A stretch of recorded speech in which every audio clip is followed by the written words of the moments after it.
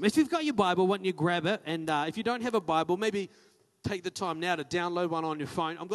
We're gonna put the scriptures up on the screen as well. But if you've got your phone Bible, you might be even better served today, because we'll look at a couple of translations of this passage that we're going to look up in a moment. So grab your Bible. If you're taking notes, you might want to. If you don't normally take notes, you might want to. How many people are note takers? Give me a wave. Note takers. When you hear a good idea, write it down. How many? I'm one of those people who takes notes, but I never ever look at them again.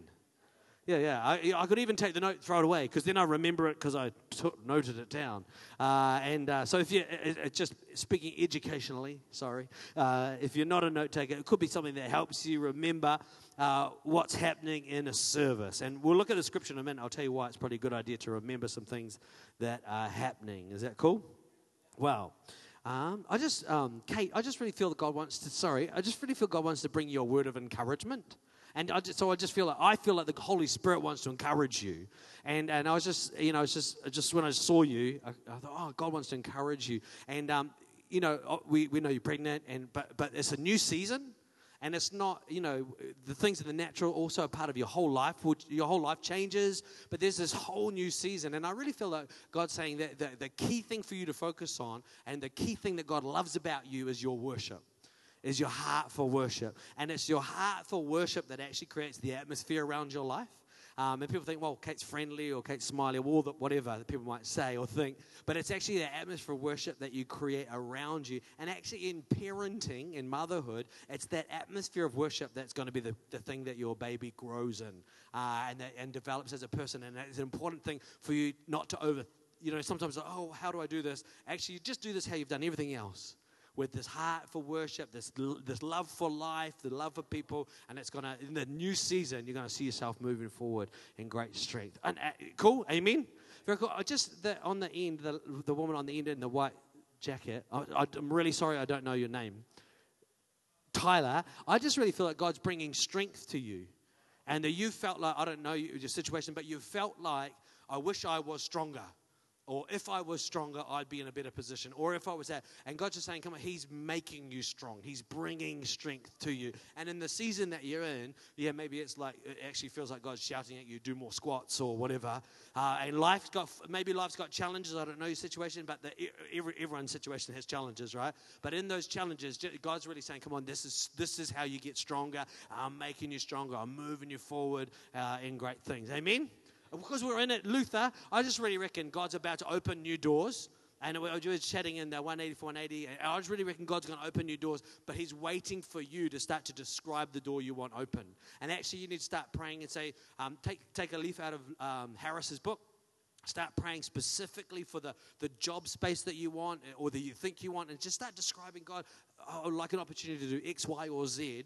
And just see what God will do. And it's almost like God wants you to learn something about the power of prayer in the whole season that you're in. He's opening the doors, but in the middle of it, He wants you to learn something. Is that all right? Yeah, very good. We don't normally always do that, but do you know, when you come to church, isn't it a good thing God actually speaking? That's why I was talking about taking notes, and let's grab our Bibles. Let's read this passage that we're looking into today, and because it's part of why I was saying we should probably take notes. In 1 Thessalonians is what I'm looking at. 1 Thessalonians, and it's chapter 5, so it's the last chapter in the book. 1 Thessalonians chapter 5, and we're going to read from.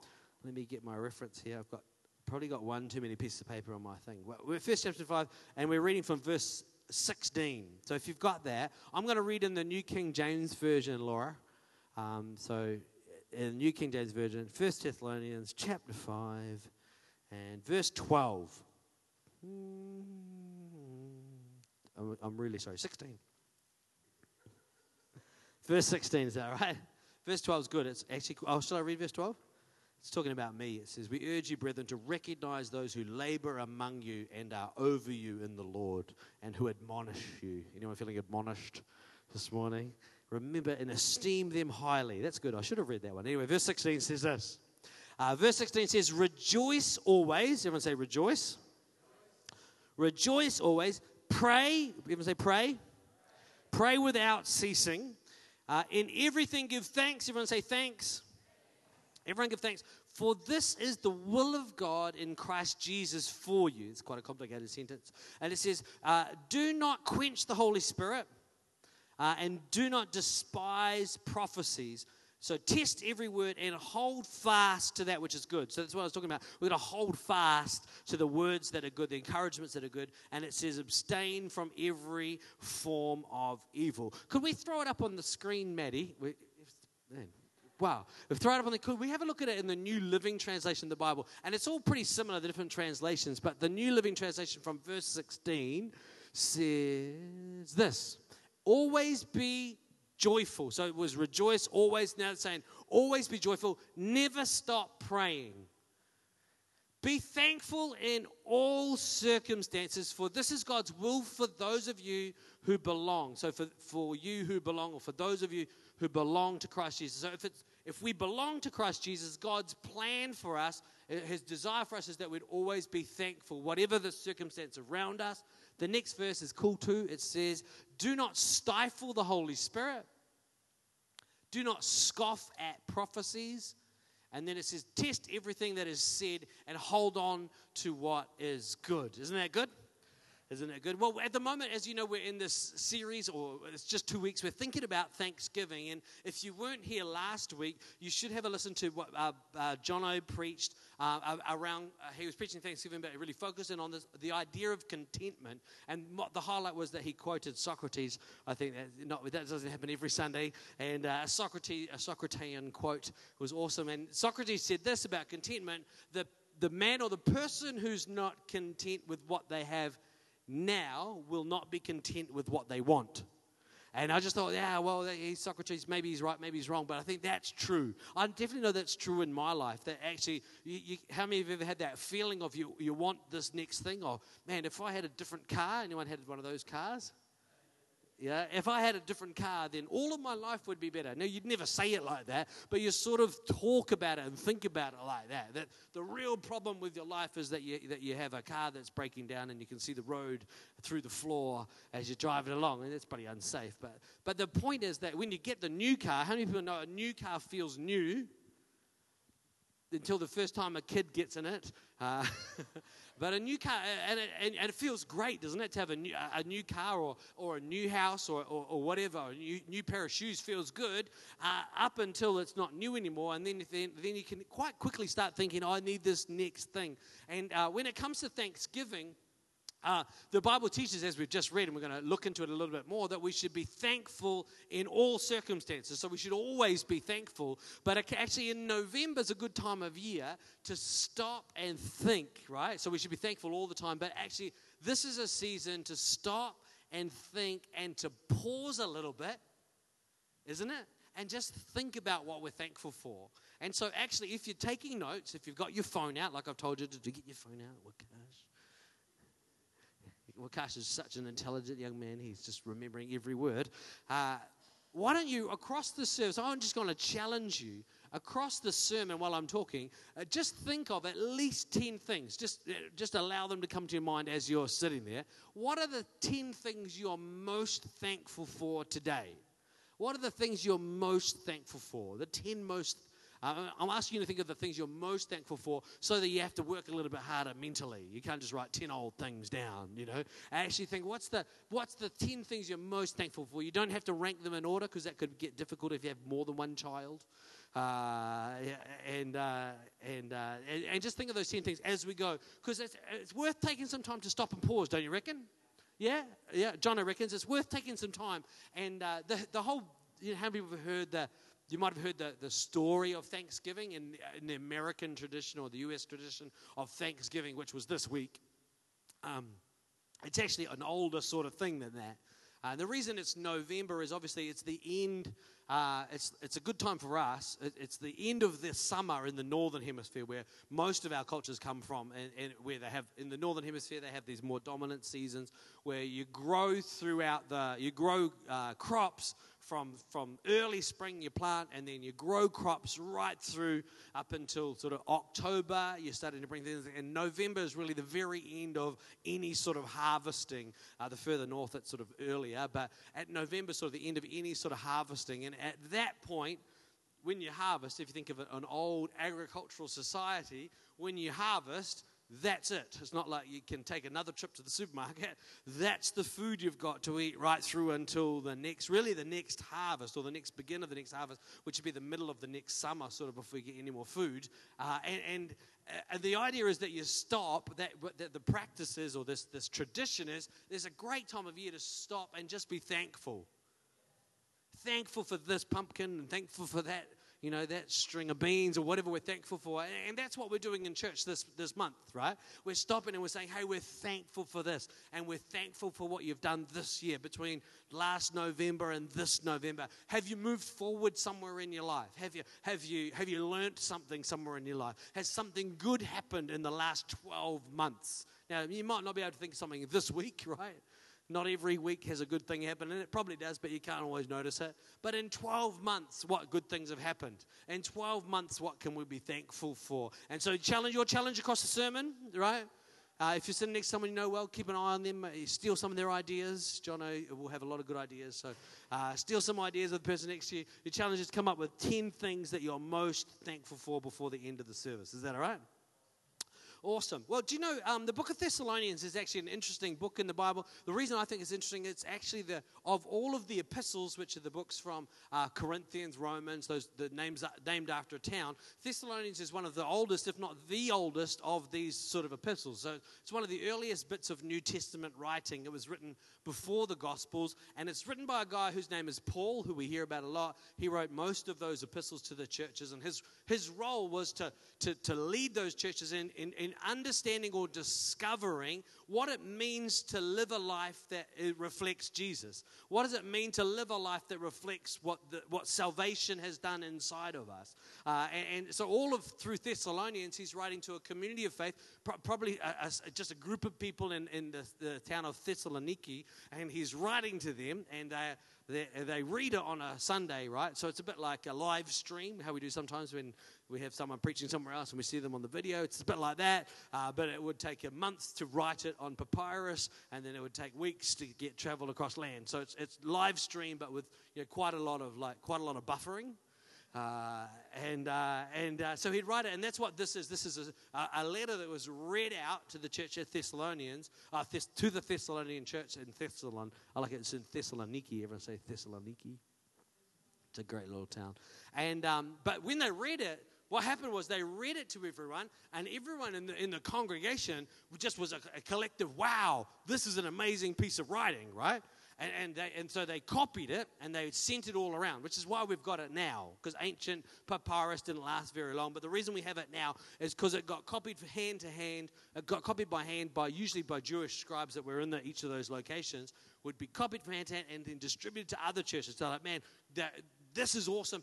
God is saying something to us in this piece of writing. And that's why we have it today, because God's still speaking to us in it. And I don't know, the reality of who Jesus is such a big deal, right?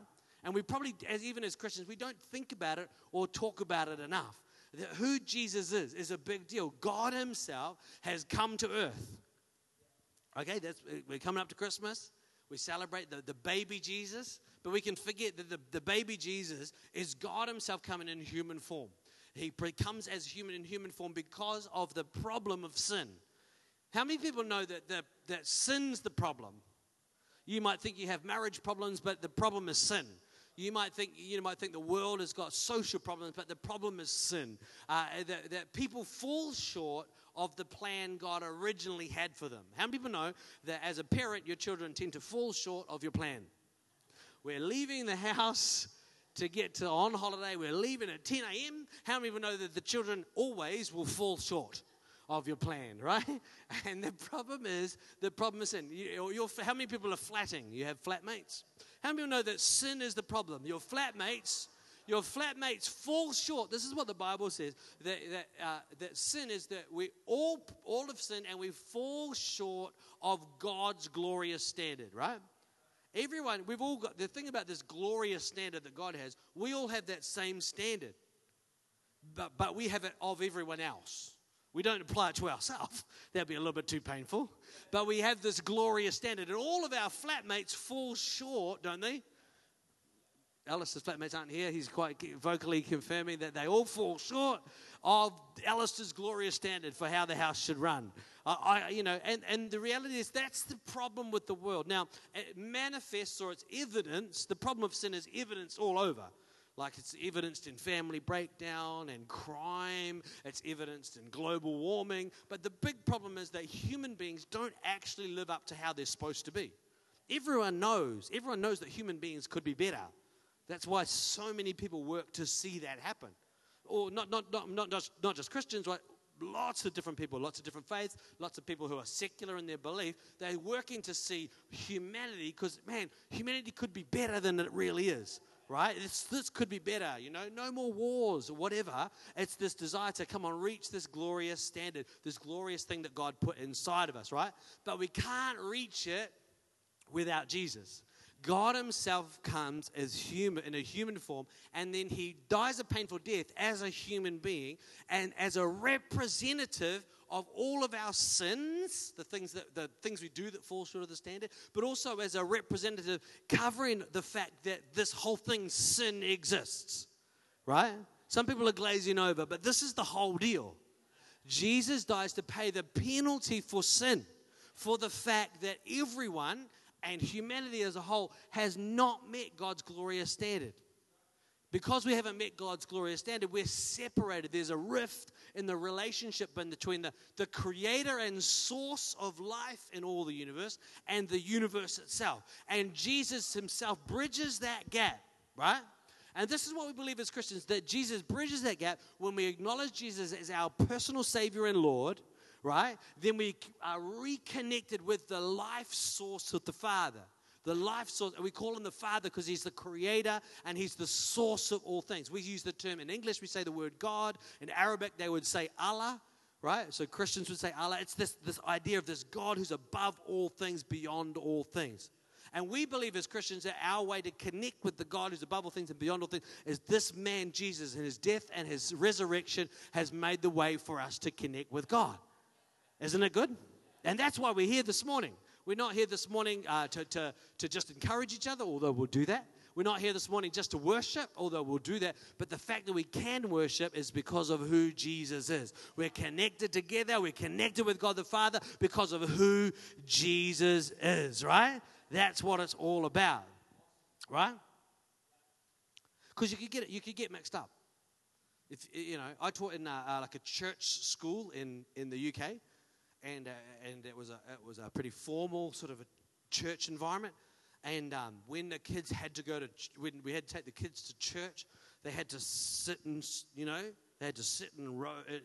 of certain rows, and they had to sit a certain way, and then different candles were lit, and you had to the kids had to hold their hands like that to pray. That was mainly so there wasn't fighting. So the teachers could close their eyes for a moment, and it was sort of a religious process, and it was never meant. It was always meant to draw people closer to God, Creator, and that's what it does. But because it became a human tradition, it can have the opposite effect by accident of pushing people away and making them think, well, that's sort of just a ritual. And we could do the same thing here. We sit in our plastic chairs. We look at the words on the screen. We have someone play the drums, and we can sort of think, well, this is just ritual. But it's more habit for us. In 20 years' time, it might be ritual. But hopefully we change and keep it real, because it's about a real connection with God, a real connection with the love of God, a real connection through Jesus with God who loves us, right? So you could get confused, couldn't you?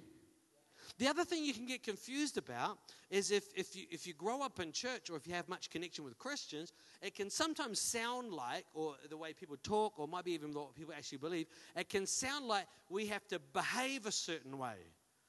As soon as people hear that I'm a pastor, they stop swearing.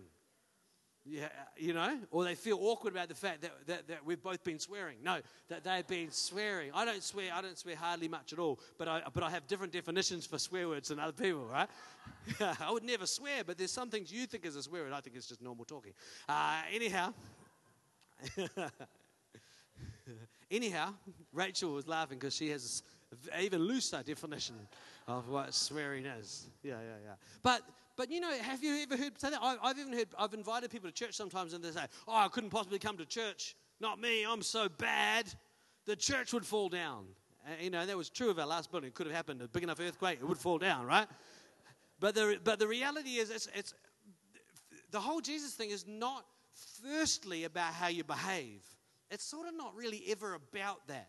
Your behavior should change as you connect with Jesus. Like, if we rewind a couple of weeks, Pastor Sam was preaching about that Jesus talked about himself as the vine, and we are the branches. And as we connect with Jesus, we bear fruit, which is a nice picture language for the fact that different things come out of our life if we're connected to Jesus, right? So that should happen. As we connect with Jesus, different things result in our life. But it's actually our connection with Jesus that makes the difference. But sometimes we get that completely around the wrong way. I know for me growing up, I always thought it was around the other way. I had to behave a certain way to live up to a standard to connect with Jesus. Or Jesus wouldn't be my friend if I'd been telling lies, If you tell lies, the baby Jesus cries. How many people have heard that one? The baby Jesus doesn't cry when you tell lies because the baby Jesus knows everything he already knew you were going to lie. He's not surprised. Right? Because the reason the baby Jesus came in the first place is because everyone has sinned and everyone has fallen short of the glory of God. So when you make a mistake or when you live below God's best for your life, the baby Jesus is not, I can't believe that happened. That's not what's going on. But we think, well, God's going to stay distant from me, right? So when we look at this verse, it says these things. Rejoice always. Pray without ceasing. Give thanks in all circumstances. It goes on and says, don't quench the spirit. Respect prophecies and the word of God. Hold on to the good things, right? And then it says this thing, avoid even the appearance of evil, right? And I'm going to talk about that in a minute. But before I do, I want you to understand that these are things that come out of what Jesus is doing inside of us. As Jesus works in our life, we become these people who are joyful. Right? So it's not a rule, right? So we don't start talking about being joyful all the time. We're not going to go from here and all just let's be those Christians who pretend to be happy all the time. That's not what I'm talking about, right? But you could easily get it that way around if you just read it. Rejoice always. Okay. Don't know. Can you hear me? A third of my sermon just disappeared. Did you get what I mean? I don't know if you've got, I don't know if you've ever tried to be happy all the time. And there's actually nothing wrong with smiling. Even if it's a fake smile, it's actually still good for you. Dougal was telling me the other day that in your brain, when you laugh, the Bible says a merry heart is good for medicine. It's good medicine. And then when you scan someone's brain and look at the hormone changes, when you laugh, good things happen in your body physically, and it's actually healthy, right? But did you know when you fake laugh,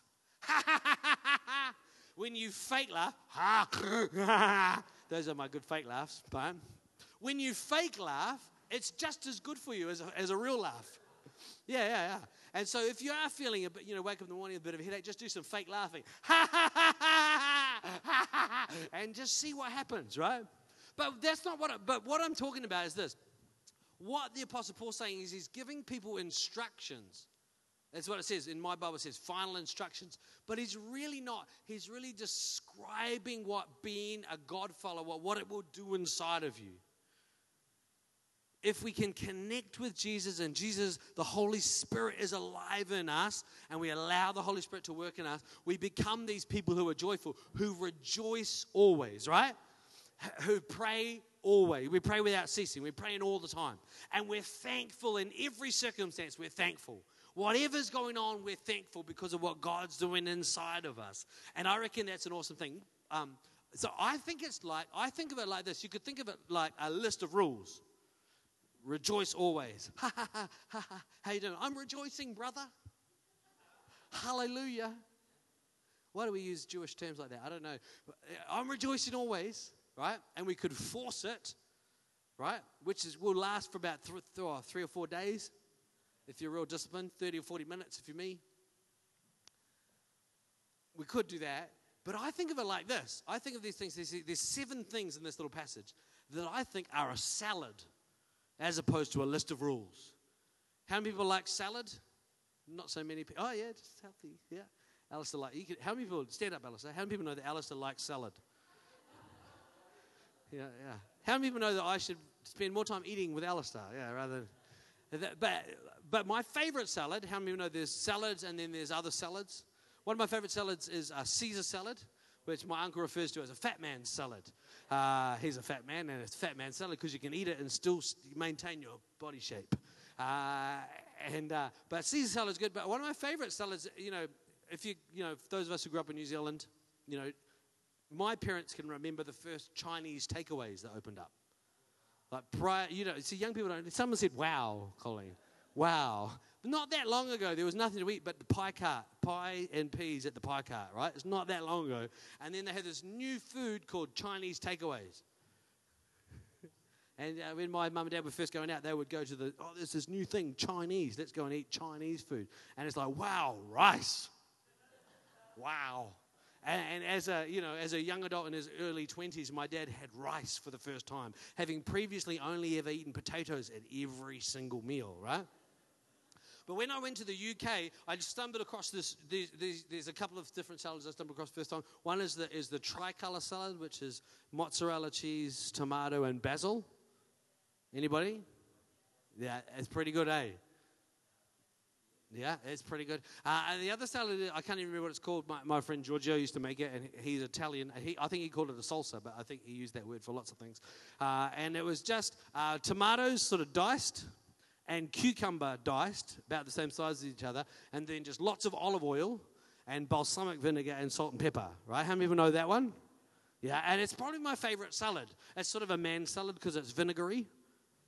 I'm telling myself that is. And also you can control how healthy it is by the amount of olive oil that you add. So with the right amount of oil, it's still, full of fat, basically. You can really make it worth eating and tasty by doing that, right?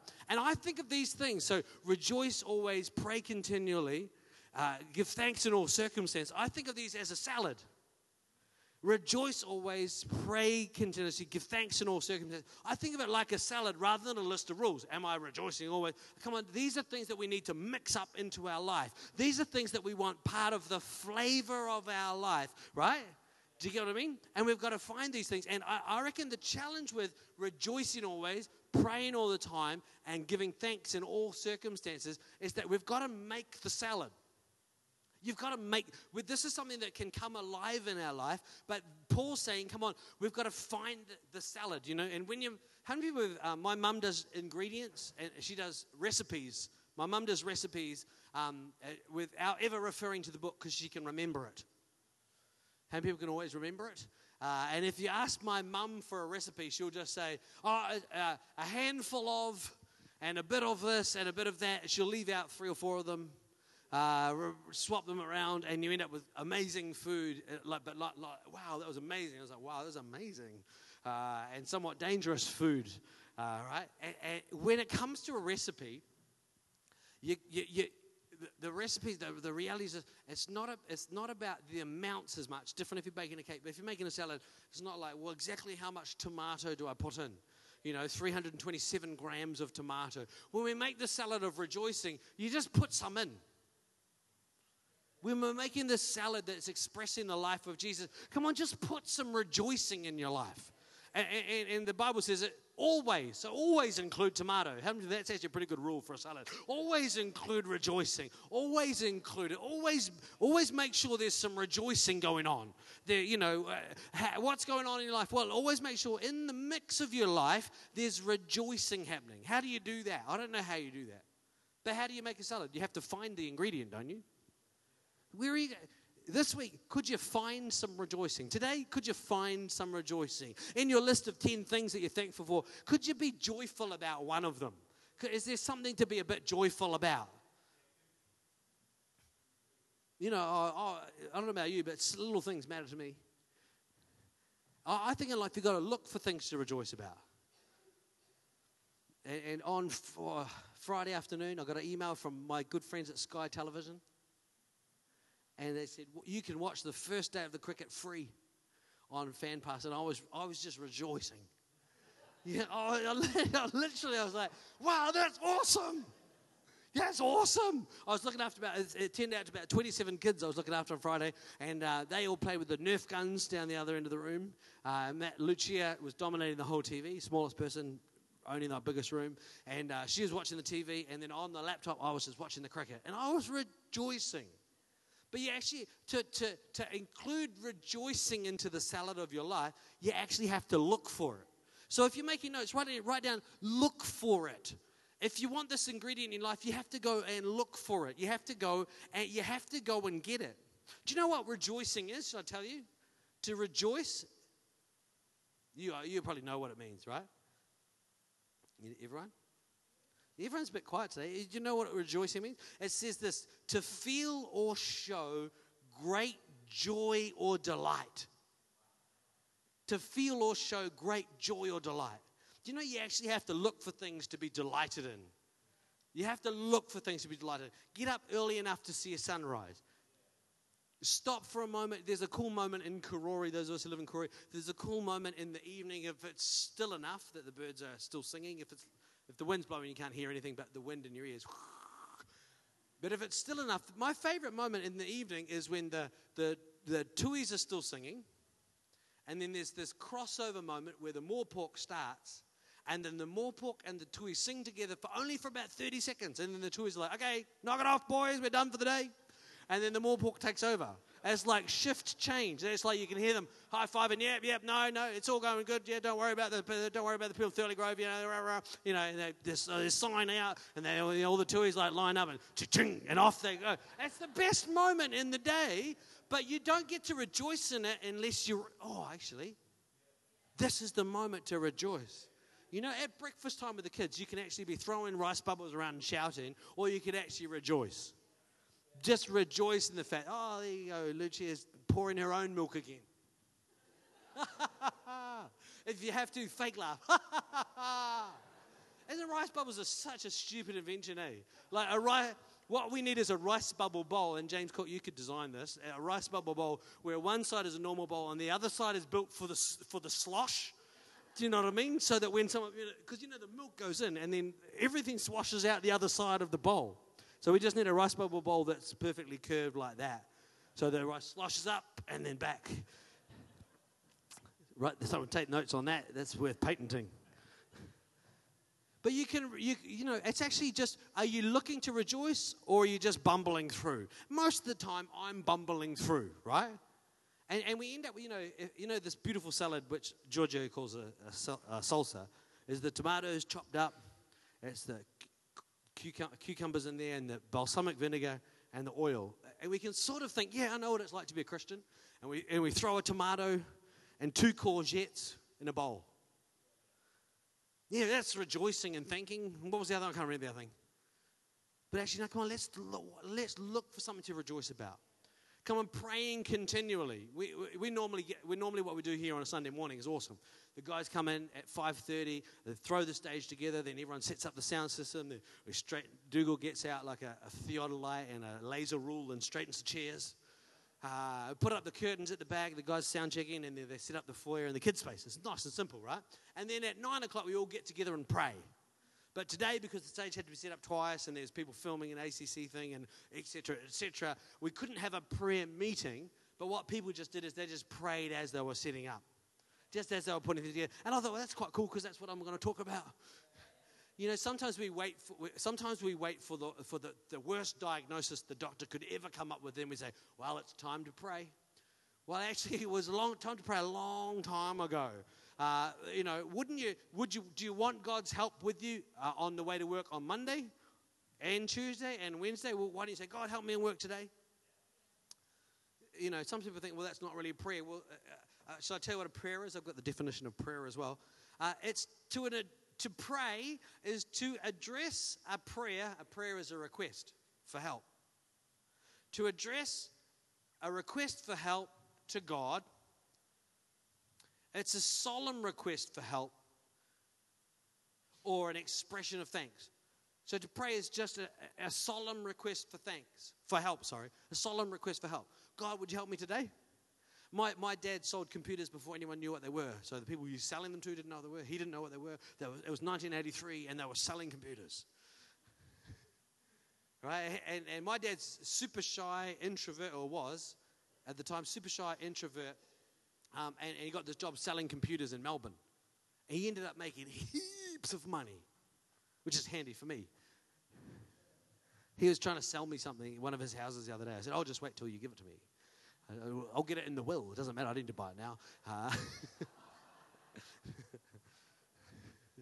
And he did a fake laugh, but it made him feel better. Anyhow, my dad was, and he attributes his success, and he got all the gold this and the that award, and he's got these, you know.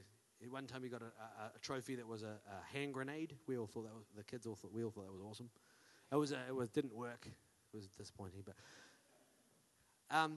but he attributes this, that he would pray before every sales meeting. Holy Spirit, help me to know what this customer wants. Help me to connect it with the product. Help me get this sale. That's what he attributes it to. He doesn't consider himself a good salesman. He just considers himself smart enough to know, hey, let's pray about this, and let's pray about that. I love Harris's story. He was wanting more hours at work, and then he prayed about it. And by the end of the week, he was full-time. And you sort of think, well, what, you know, that was after, am I right, Harris, a couple of weeks of worrying, a couple of weeks of frustration, a couple of weeks of, oh, man, what's going on? And then, what I really need is, what do you really need? Why don't you make a solemn request to God? And then next time you think of it, you know, because you'll think of it again, all of us who worry, it will come back to you. And just use that as an opportunity to just pray again. Pray continually. Amen? Rejoice always, pray continually, and give thanks in all circumstances. Now, how many people know in a salad, you've got to have the ingredients. You can't, if you want cucumber, courgette, looks like cucumber, won't work the same. Right? It looks like it's not the same thing. You've got to find the right ingredient. If you're making the salad, I'm talking about with tomatoes and cucumber and balsamic vinegar. Malt vinegar won't work either. And white vinegar won't work either. It's got to be the right things. It doesn't matter too much about the amounts, but you've got to have the right ingredients. You've got to have these things going on and rejoicing and praying and thanking in all circumstances. You know, if we're rejoicing, the old translation says, rejoice evermore. This is the King James translation from the 1500s. It says, rejoice evermore. And you sort of think, well, how can you always be rejoicing? See, if you're rejoicing in your job, you won't always be rejoicing, will you?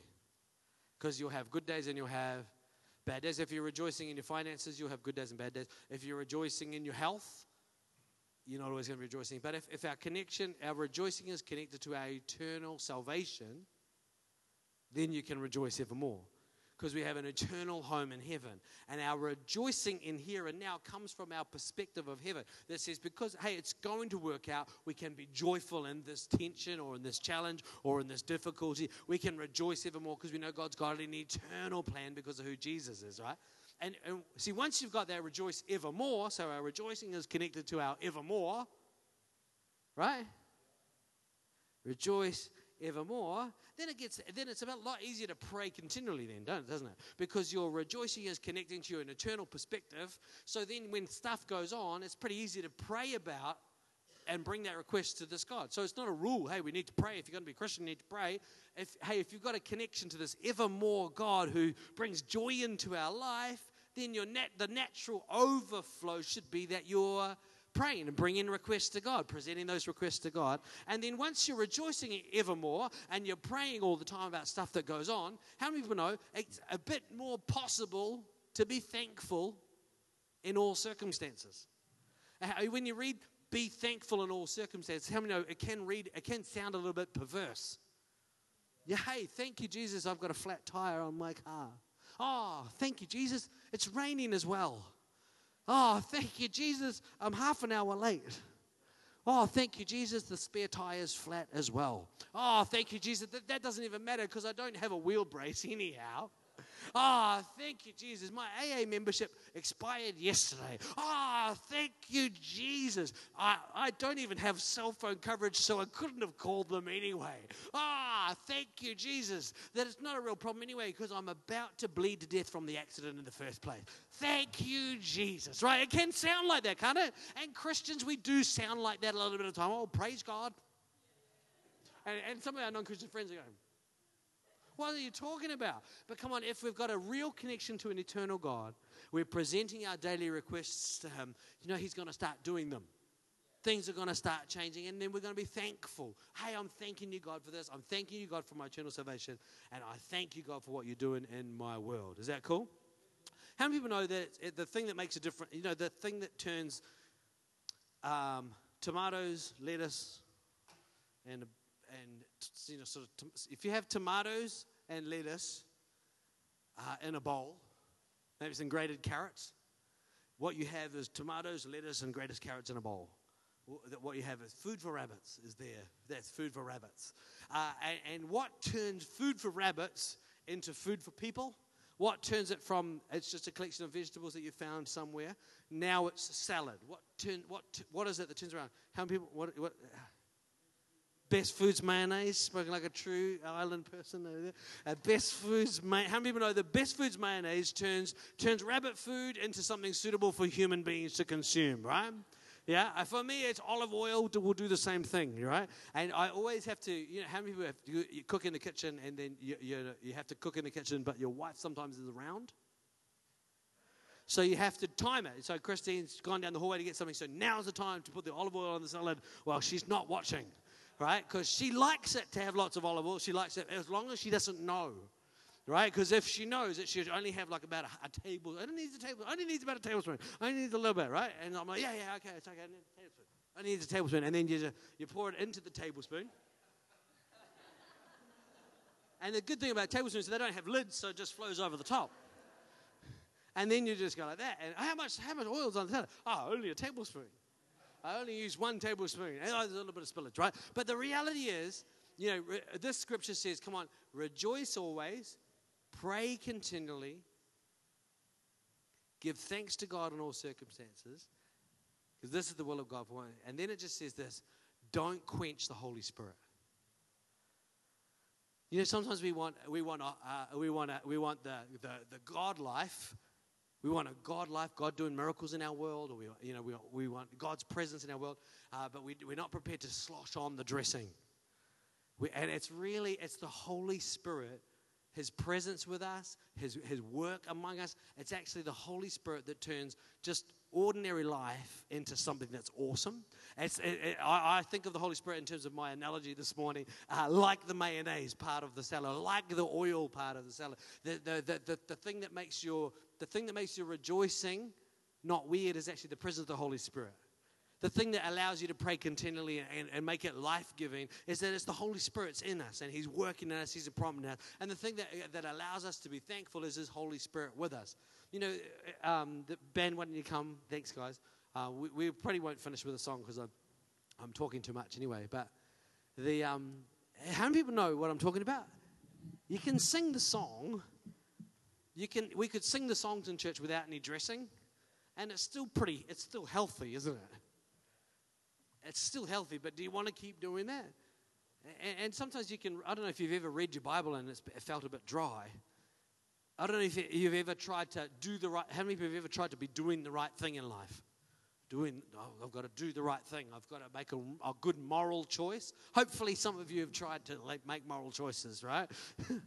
But actually you can make moral choices out of discipline or out of social convention. But actually, if the Holy Spirit's at work within us, making those moral choices become something that we want to do. I should eat more lettuce. Now, if the lettuce is covered in Best Foods mayonnaise, then you want to eat more lettuce. You don't need someone to tell you about the health benefits of lettuce because now it tastes good. And that's what I think we need to open our heart to this morning. You know, I really believe that we need to be a people of great thanksgiving. We need to be people who thank God for everything. And hopefully you've got a list of 10 things that you're most thankful for across the sermon. If you don't, you're going to have to be kept late. No one gets to go home until you've done your 10 things, right? Or else you have to write lines. But come on, it's easy to think. How many of you ever thought, I wish I was more joyful? Anyone tried to be more joyful? I've done that recently. It's a little bit weird.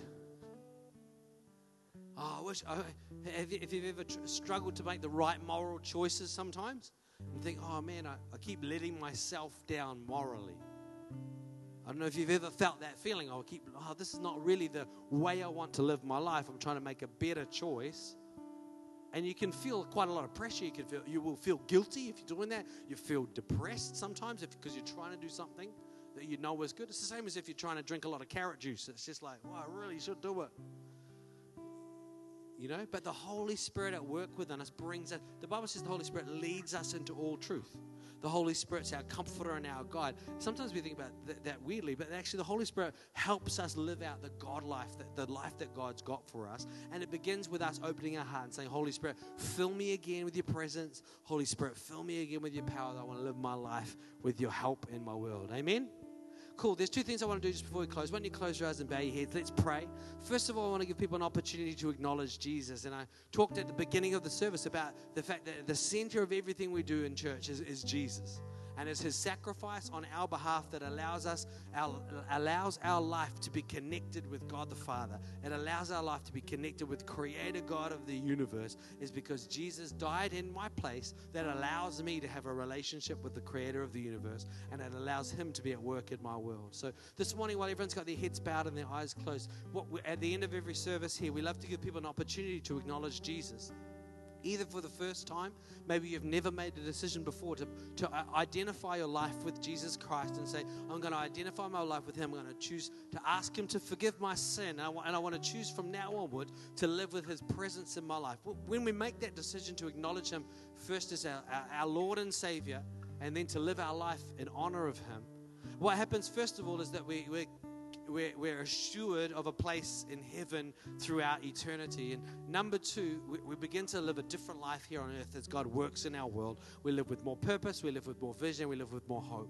And so this morning, if you're here and you've never made the decision to acknowledge Jesus before, or perhaps you've made that decision way back in the past, or maybe not that far away, but for whatever reason, perhaps you've walked away from that commitment, and this morning, maybe you want to take this opportunity to recommit and to rededicate your life to him. If you're in either of those categories, while everyone else has got their heads bowed and their eyes closed, what I want to do is just in a second I'll pray, but before I pray, if you're wanting to make the decision this morning, just shoot your hand up wherever you're sitting. Give me a wave and say, yeah, that's me. I want to acknowledge Jesus. I want to invite him into my world, and then either as a first-time commitment or as a recommitment.